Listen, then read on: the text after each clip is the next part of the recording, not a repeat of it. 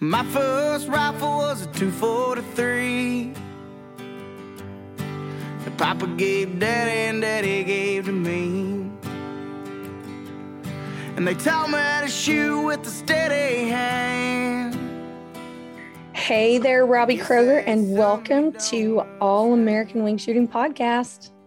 All American Wing Shooting Podcast. It's like the total antithesis of who I am. I call myself, yes, I am an American, not all American.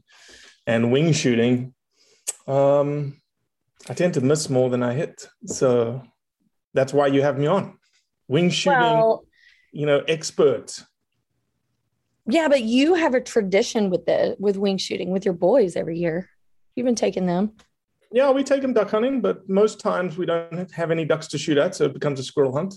That's pretty good. I'm definitely wanting to get them more and more into it. They're at an age now that they shot the 410 last year by themselves, holding it by themselves, shooting at cans and shooting at squirrels, and then were followed up by multiple 12-gauge shotguns to get the squirrel out the tree. But we let them know that they shot it in the tail or the foot or whatnot. That's what killed the squirrel. And I definitely want to get them more into the wing shooting sports. I think it's something that we can easily do, and it's the first thing that opens every year, right? September 1 is the tradition of, dove fields all across the United States. Yeah. And kids coming to that tradition and being introduced to hunting that way. Well, I love that. Dove hunting was the first bird hunting wing shooting event I ever went to. And I was a teenager. And then I just kind of fell off of it. And then years later, I got my dog. And that's when I got into it. I mean, she'll be 8 this July. So, yeah, it's a great community, family sport and hunting camp. Yeah, and it's a good way, again, to your point, to the dog, right?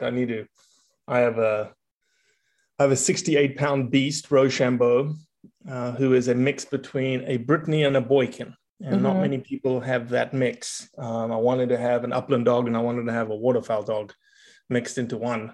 And instead of being a lap, that's called not a pedigree dog at all. And so, he's a good looking dog. He looks like a Boykin. He's got the tuft of hair on his head. He's got the curly brown hair, but he's cute. I've seen him riding around in the car with y'all. Yeah, he's a good looking dog, but he's 68 pounds, not 35 pounds. And as my friend from Arkansas, a good redneck friend in Arkansas, says, when he gets wet, he looks like chicken on a stick. Oh, gosh. Because he's got this huge block of a body, and then he's got these like little tiny legs long, skinny legs that stick out from this huge block of a body. But he needs to do more. I haven't had much time to really train him. I haven't had much time to really put in the work and take him hunting and take him into a situation. And this year, because there's some movement happening in my family life, then we're going to be changing locations of where we live, and we're going to be living closer to places to be able to hunt. And so that is exciting news. Yeah, it's exciting news. It's good for the family. We're moving for family. The family element we need to be closer to family. And that's something a decision we decided to make.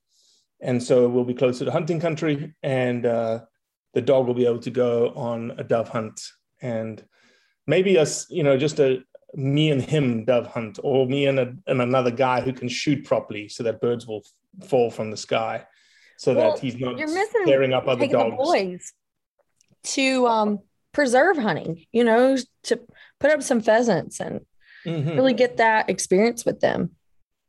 Oh no, we can definitely do that. And we've got a good friend in Oxford, Mississippi, that would be close by where we're living. Josh Kwong, who runs like a little preserve, ranch that places quail and places pheasants and stuff like that. And they've been there. They've been with me on that. It's exciting. That's so exciting, because they're just now to the age where they can start having some independence. And I experienced that with Hallie Joe, and she just had to watch for forever. She had her own dog, but she couldn't really do much with her, having a short hair at 3, And so I was like, she's Who still has a short hair at 3? Come on, Tater girl. bug. Nobody. Tater Yeah, bug exactly. is fun. You, tater bug. Exactly. So, yeah, that's why we ended up getting into the labs, because it offered her that independence earlier on. So she hunt tested last summer, and that was amazing because, you get your dogs to the skill level where you use those skills in the field. It makes hunting more fun. Mm-hmm. But anyways, like, yeah, I love it. So maybe your kiddos will end up with another dog. Negative. Do all that. You never know. Oh no, I know. They will love it. No, mom is like, nope, no more dogs. Well, you only have one. Exactly. One too many. I'm almost down to 4. I've got one more that I need to sell. One too many. One too many. I'll be down to one too many. Oh gosh. No, for me, we have one too many according to my wife. So. Oh gosh. JC was the same way. She was all about horses, and now she's gone to college. She swiped our friend Nick's dog, taken the dog to college. It snuck it in the dorm. It stayed with her. She's hauling the lab to the baseball games, throwing marks in the front lawn of the dorm. She's like, I don't know why, like, no kid should grow up without a dog. Like, she's starting to really get it because she used to just be sold out with horses. Mm-hmm. Mm-hmm. But yeah, so it's fun. I mean, that is what we're all about that. But well, one thing that I absolutely love about what you do in Blood Origins, because you've been a huge part of my outdoor just involvement for years, is that you've told the heart of hunters and even non-hunters about the outdoor life. And so when I wanted to do this all-American wing shooting podcast, was like, Robbie does, like, I wanted to mold this after what you do, because there's so many podcasts out there in the wing shooting world that talks about shooting techniques, dog training, just, the bells and whistles of everything, but nobody's talking about the heart of it. Like, why we keep doing it. Like, the fact that we take so much American pride into this lifestyle and stuff. So, I listen to your podcast a lot. I promote them often. And I just feel like if you're not listening to Blood Origins, you're missing out on a lot, because dealing with all the political things that we go through, and you're doing an amazing job educating people about things that they're not going to see scrolling on their phone. It's going to be blocked now. They're not going to know it unless they follow a resource and stay committed to a resource that's going to educate them about reality. Mm-hmm. Yeah, no, we want to be very fair, right? Because as hunters and hunting, we're under the gun, we're under a microscope, we're under whatever you want to call it. And so we have to be even more rigorous in what we say. We need to be more genuine in how we portray ourselves. We have to hold ourselves to much higher standards. And someone will say to me, no, Robbie, you don't have to do that. We shouldn't be doing that. Stuff them, right? Forget them. They can say what they want. Yes, that is true. But if you're truly interested in keeping this thing that you love around for your kids and your grandkids one day, you won't take that attitude, because that attitude is just going to result in less of what you love. And so you've got to decide that, number one, you've got to take a high road. Number two, you've got to decide that when you put facts out there, or when you put a position statement in place, that, for instance, from our perspective, you have to be right. You can't be semi-right. You can't be just, I think that's okay, or I'm just going to lackadaisically put a statement out there, because you'll get called on it. And you'll get called on it by hunters too. And also, you get called out on things when you are speaking facts. Oh no, yeah, all the time. Yeah. Like, every day pretty much is a current occurrence right now, being called out on things. I was having a conversation this morning with a guy that's an avid turkey hunter. He's an avid turkey hunter. And he commented on an anti-hunting post in line with the anti-hunters, saying that this hunt was despicable. It was an elephant hunt. Okay. I get your opinion. I get your opinion that you don't like elephant hunting, but that's like any kind of hunting, right? You may be a duck guy and I don't like turkey hunting.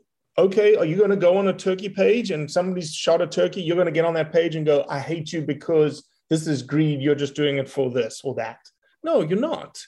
You're going to say, I don't like it. I don't agree with it, but I'm not going to jump on the AR side of things because I'm doing a disservice to hunters and hunting. I had a long diatribe with him, a long direct message back and forth with the guy. And he just didn't like elephant hunting. And he just felt it was greed. And he said, I hunt turkeys for the adventure. I hunt turkeys for the thrill. And I said, they do the same thing for elephants. So what's the difference here? Why is your style of hunting different than this? And it was just the classic, I planted some seeds. I know I did, but he was just so recalcitrant to hearing what I had to say because he had a sort of position that had been influenced by the emotional rhetoric of the post that he had just seen and he had supported. Mm-hmm. So we're always constantly going to be fighting an uphill battle for hunters and non-hunters. That would be so embarrassing to me if you were telling that story and it was about me, because the guy would stand on. But you can understand it though, Anna, right? I know on a conservation side or anything, about turkeys. Well, if you don't take out so many turkeys, then you have too many turkeys, habitat destruction, blah, blah, blah, blah, right? Why does he think such a standard principle wouldn't apply to an elephant? Because it's a it's a charismatic megafauna that has a legacy of Disney and Dumbo. It's got an emotional attachment. It's long-lived. It has, a lot of anthropomorphic components to it, long gestation periods. There's all sorts of things. There's lots of elements here that could factor into it. But at the end of the day, I believe with this guy specifically is that, and you can understand this because we're friends, he was just stubborn. He didn't want to hear. He didn't want to be wrong. He didn't want to be wrong. He didn't want to listen and think. Mm-hmm. And that's all I kept telling him. I said, he goes like, why would you shoot an endangered species? I was like, there's 130,000 of them in Botswana. Yes, it's an endangered species according to IUCN and CITES. Yes, but not in this place. In this place, the data may suggest that the population is stabilized, but the population's at its highest level ever. So, from going back to the original question, we have to tell the truth and we have to tell the heart of hunters. We also have to tell the story of what hunting does from a benefit and consequences perspective for people. So break it down into three things. And this came out of a podcast here recently that I did. And I'm really going to shift my mindset towards it constantly, is that you've got to think of wildlife conservation when it comes to hunting in three realms: in an environmental realm, an ecological realm. So what are you, if you're doing, and that's harming the environment or that's harming the population, we need to evaluate hunting. An economic perspective is what you're doing from a hunting perspective. What is it doing economically? For the economy, for community, for the region, for whatever. And then socially, how is it interacting with people? Is it, bolstering people's livelihoods? Is it doing a disservice to people? Those kinds of things. So those three stools are what you have to look at. And so you have to speak in those terms. You have to speak in those truths. And you have to get, and here's the position that Blood Origins is in, is that, again, the reason why we have to be correct is a lot of people look at us, they'll read what we say, and then they'll regurgitate it, just like this guy did. And so we have to be right. And we have to be able to couch it in such a way that people understand it. It's not too sort of highfalutin, too scientific or whatnot, but it's just like, why are we worried about this big elephant being hunted when nobody's talking about the people that it benefited? Nobody's talking about the 350 people that live in this area that nobody's ever heard of, that lined up to get meat, and it provided them protein for the next 2.5 to 3 weeks. Oh, I think that's been the biggest heartfelt impact of what I've seen through working with SCI, which you and I both do. When they shut down, being able to travel and then seeing all of these outfitters that are associated with that organization and depend on, the hunters coming from the US to go there, and hearing their stories and just seeing those posts one after another. It was like, not like here we had small businesses going out of business, but we had their society of there was struggling to survive. Mm-hmm. Mm-hmm. And we as Americans cannot put ourselves in their shoes. Like we can't comprehend that. Mm-hmm. Mm-hmm. Yeah, it's easy to become an armchair conservationist, right? And say, this is what you should be doing, or this is what you should be doing. Yeah. And the circumstances are just so incomprehensible sometimes that the only way that you can understand them is if you go there and you can see it for yourself. And that's, at the end of the day, one of the things that we push back on is like when someone gets to a point, it's like, I don't believe you, I don't believe you, I don't believe you. Say, fine, go. The invitation's open. I can connect you with the guy. He will take you on a week and show you everything. Go see it for yourself. I don't know one nobody's person. taken us up. Unfortunately, nobody's taken us up on that yet. I would love to go. I don't know one person that has come back from there from a hunting trip and said, this trip didn't change my life. And it had nothing to do with the hunting. It had to do with the people, the culture, the just learning about life opposite of what we know here in the States. Mm-hmm, mm-hmm. And I'm sure the hunting had a factor. The hunting's really good. Well, yeah, but I mean, people talk about it, but they really talk about like the lodge life. And like, I have a friend who kept in touch with her chef and she is getting recipes and stuff, and they stay in touch because it seems like if you go once and then you go multiple times, you end up going to the same place to see the same people that you build relationship with. Mm-hmm. No, 100%. A lot of people do that. A lot of people find the people that they're comfortable with and that they love, and they'll just be like, we're going to stay here when we come to South Africa or wherever they went, right? And then if they decide to go somewhere else, they'll say, like, you're coming with me. Yeah. Because I know you. Right. Well, now my wing shooting instructor that got me shooting clays, I shot tournaments with him for 2.5 years, like shot with him every day. He got started shooting clays because he was safari hunting every year. So his guide on lions told him to come back to the States so he could prepare to go back for his lion hunt. I don't know what he was hunting then. Set up a rabbit trap machine at him and shoot those clays. And he's like, if that clay makes it to you, you're dead. And that's how he told him to prep for that. And so he just got addicted to the clay game through prepping to go shoot his lion. Amazing. Yeah. That and is then a crazy story. Then there's short hair trainers and breeders that have been amazing mentors to me here in Georgia. And they have genetics in South Africa, like similar genetics to what I have. And so, yeah, I've got a few connections there. So it's like, I think I'm just going to have to make that trip when things settle down. Definitely. One day. Yeah, I would love it. So how did you get here? Like, I've known you for a while, and I don't think I know the story of you leaving there and your motive to come to the States and build this career and then have all of your experiences. I mean, I do know the story of, your letter with hunting and things that you talk about with that, but getting here and then building Blood Origins to tell these stories, because not only do you showcase South Africa, but you showcase the world. Mm-hmm. Yeah, I think that's the thing that I'm most proud of with Blood Origins is that our global fingerprint is insane. I think we get money donated to us from 26 countries around the world right now. Our fingerprint is like people from, I think, 37 countries listen to our podcast. It's an insane little community that we've built. But no, I came to America in 2003. I was finishing a master's in South Africa. I did a Bachelor of Science, honors and masters in South Africa, all focused on wetland ecology, essentially. So I'm a swamp guy. That's what I do. That's what I love. And I was just looking around the internet. There was no Google at the time. It was yahoo.com. And there was a bunch of bullet points and said colleges and universities. And I clicked on the bullet and came up with all the states of America. And I started at A, and quickly realized that every time I clicked the state, there'd be like 100 options of different colleges and universities that you could attend.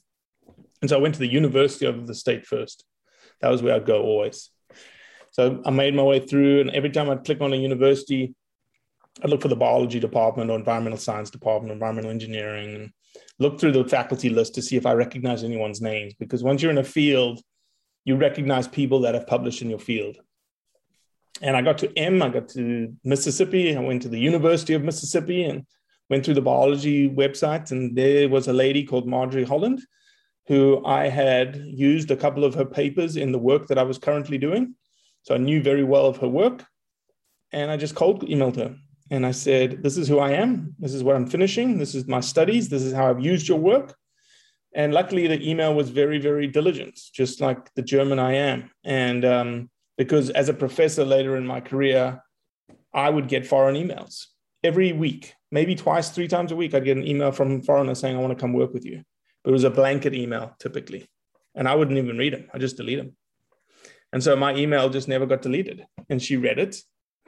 And she responded and said, there was no advertisement for a PhD position at the time.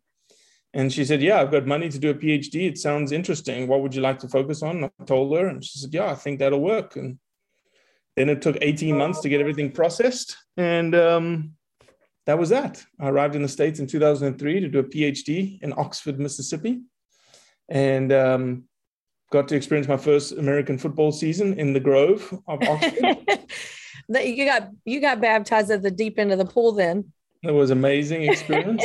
amazing experience. And then, so yeah, that's what started me here. And I spent 3.5 years, 4 years doing a PhD, and then got a postdoc, then got married, moved to Starkville to be a professor in the Wildlife Fisheries Department. I was there for 6 years.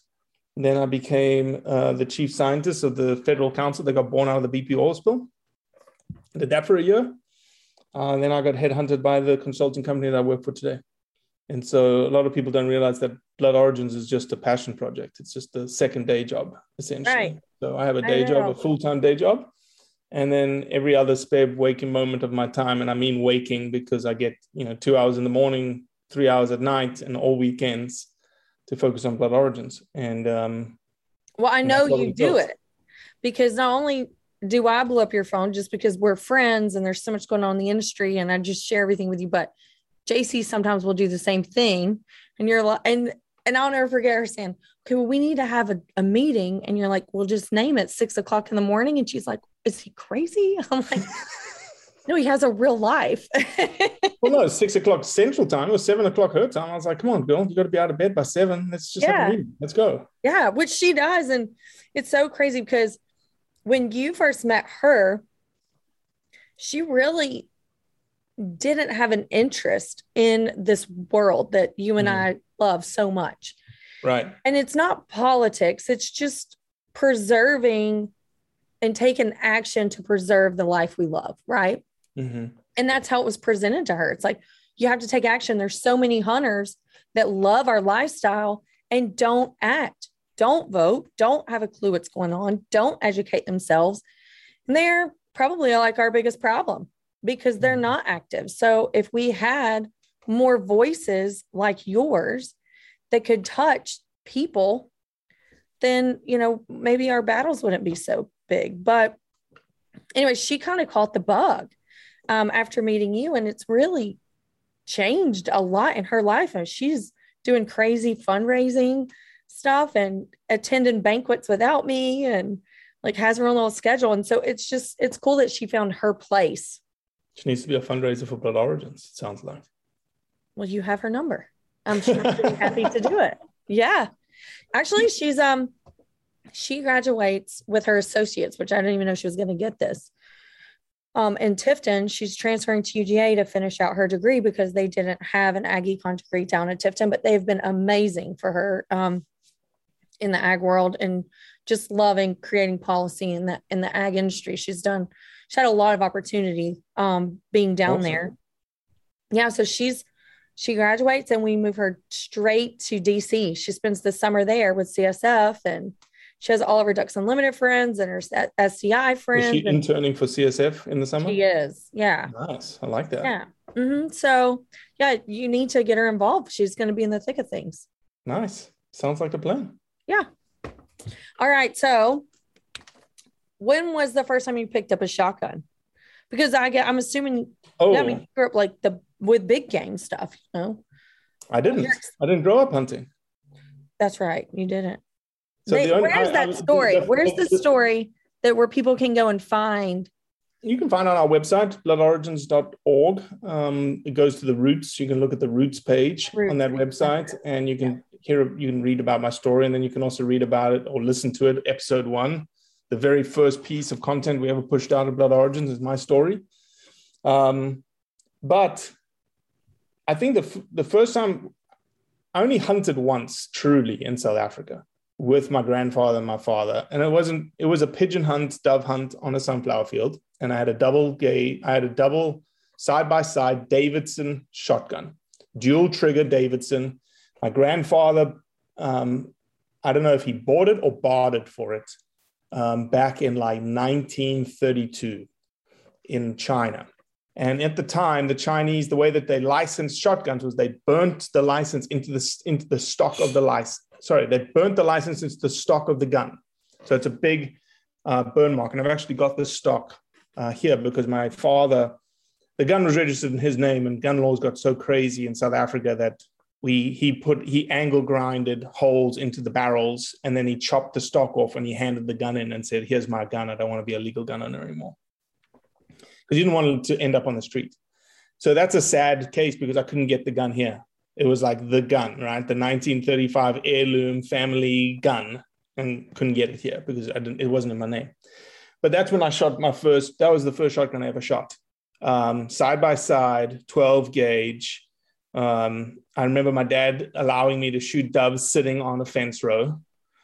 He said, "You can shoot a couple that are sitting." And once I shot 2 or 3, I was like, "All right, no more shooting on the ground, no more shooting of them sitting. You have to shoot them flying now." Mm-hmm. And he disappeared, went back to the Land Rover and started drinking beers and cooking meat and left me in the sunflower field by myself. And it was great. And how old were you? 16. Oh, 16. With a bandolier of shotgun shells. I got one of the photographs around here from that hunt. I've got the photographs from that hunt. Yeah, I'll post that later. That was it. That was the only time I shot a shotgun in South Africa until I arrived in the States and then did, your typical redneck Mississippi, disc, little clays and the little slinger disc thing over a pond with a shotgun. So I haven't got a storied history of shotgun shooting. I have probably 8 or 9 shotguns in my safe. So I've fully embraced the Second Amendment of having as many weapons as I possibly could want. Especially now that I've got 2 410s with the boys. So right. Yeah, because now you can't get things in ones. You have to have them in 2s. And it's a good excuse. I have to get this one because, I have to get this gun. Yeah. I have to get 2 of them or 3 of them actually, Yeah. Oh my gosh. And then JC comes home and she's like, "Well, I think I'm going to switch guns this trip and take this one." I'm like, I had to go check because she'll come home while I'm gone.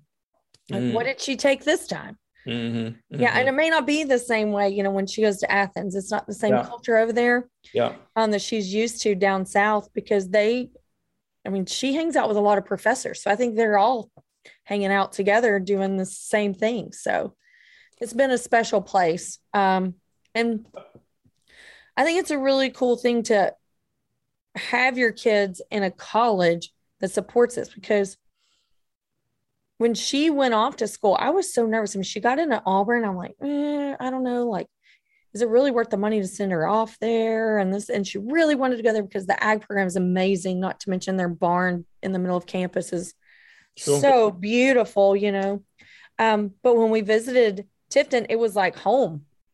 It was just like home. And I couldn't imagine like sending her kid off anywhere else. I trusted her with everybody there.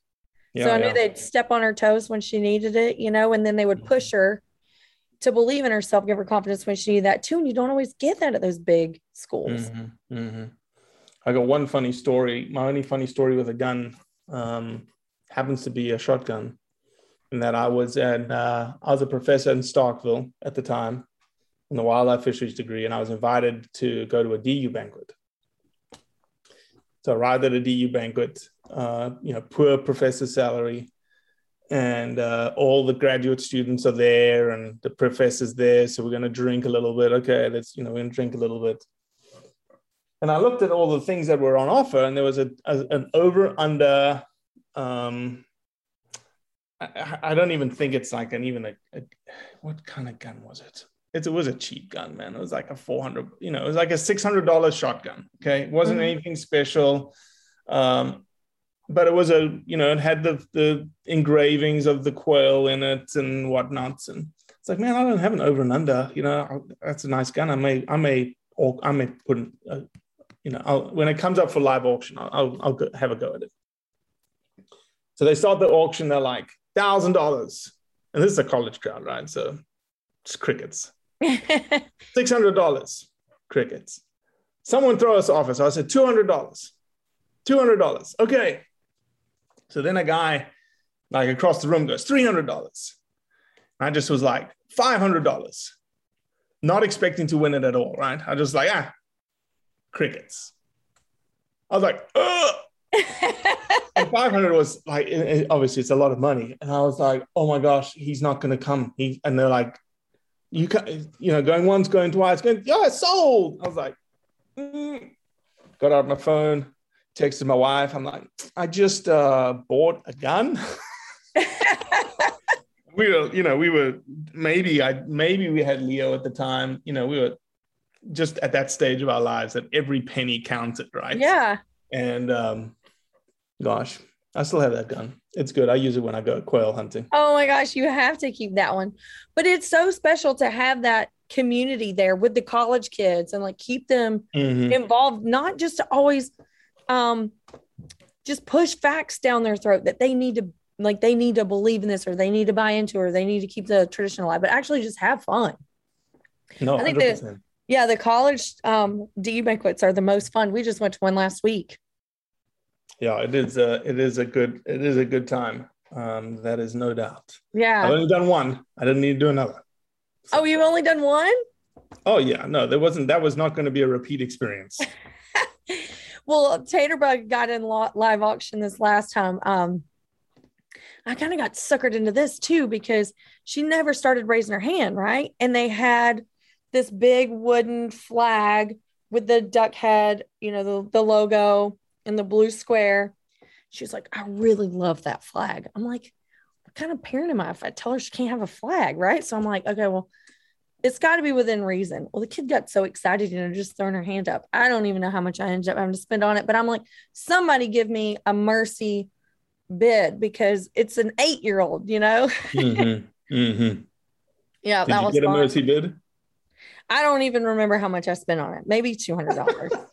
maybe she did get it for $200, but I don't know. That seems kind of low. It seems like a starting price, right? Jeez. I don't know. I'm glad I don't remember. But yeah.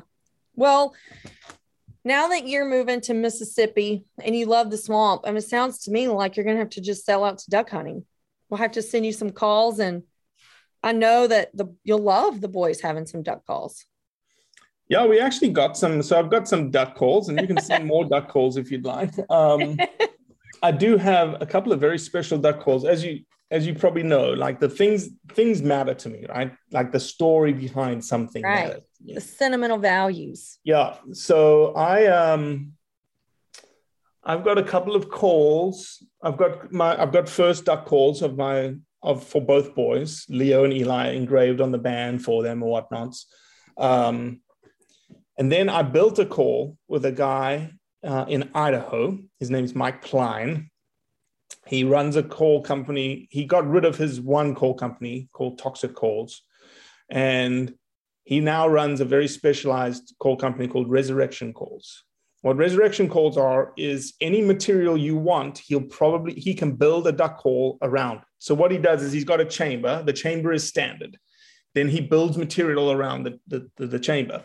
So I have a duck call that the top of it is a warthog tusk from my grandfather, and the bottom is leadwood, is ironwood. It's the hardest, densest wood that you can get in South Africa.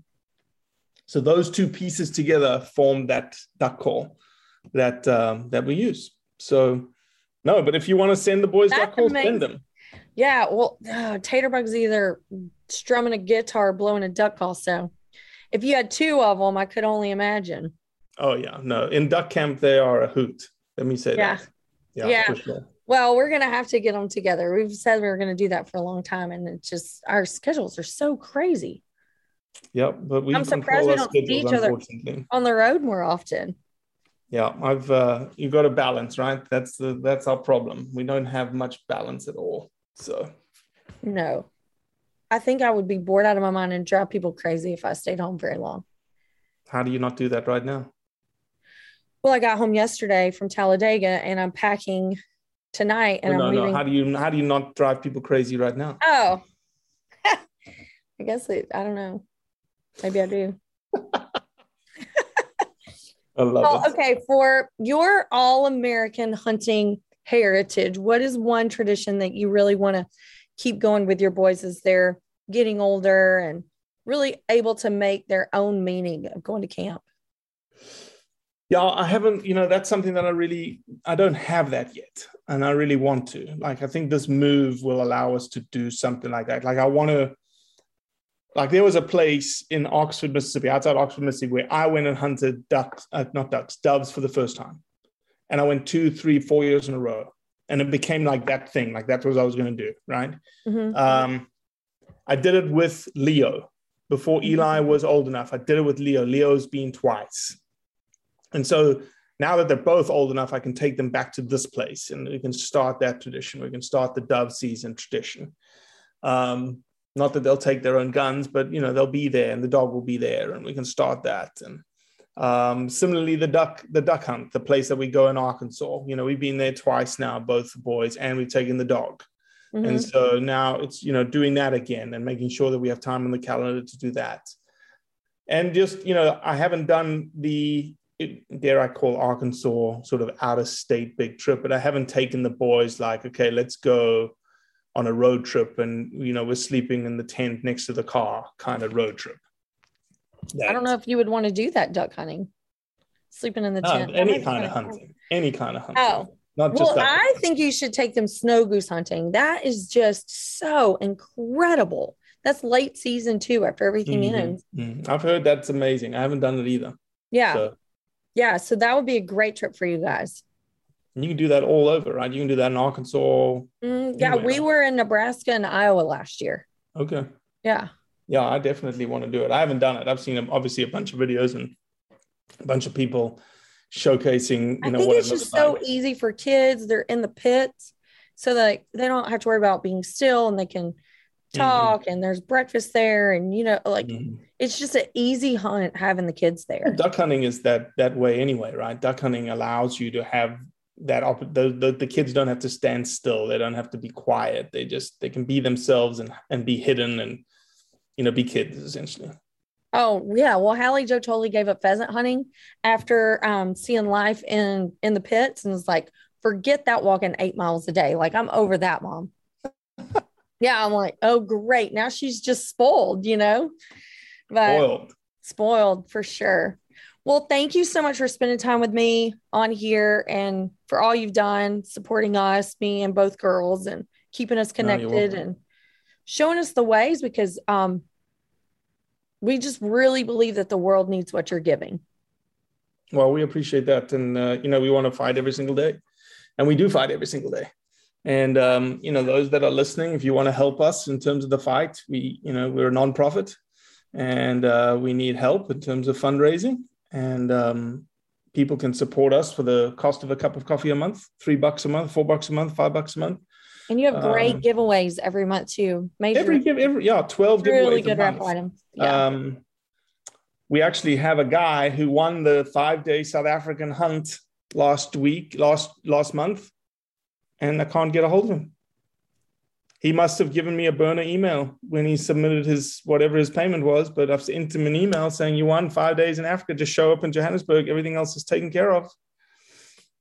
So he may miss out on an African hunt. We've got a pig hunt in Oklahoma up for grabs now. That's all sorts of gift cards.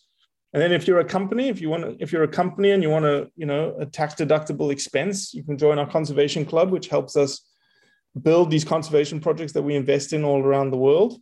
We currently have one up and running in Arkansas, a black bear collaring project in Arkansas. It's been open for 48 hours and we've raised over $20,000 in 48 hours. Incredible. Yep. So we're aiming to raise $70,000 for that. And There's $30,000 worth of match available. So you put $1 in, you get $2. You put $100 in, you get $200. You put $1,000 in, you get $2,000 credited to your name. So yeah, it's exciting. And thanks to you. Thank you for the opportunity to talk just a little bit about what we love, and keep on cracking. Everyone can find you on Instagram at Blood Origins, and then on YouTube at Blood Origins. You want to subscribe and get those videos. Put them out 100%. Every week. Yeah. Yeah. And your podcast too. Your podcast. So that's it. Yeah. Thanks, thank you, Robbie. You're welcome. I guess that's something you don't understand.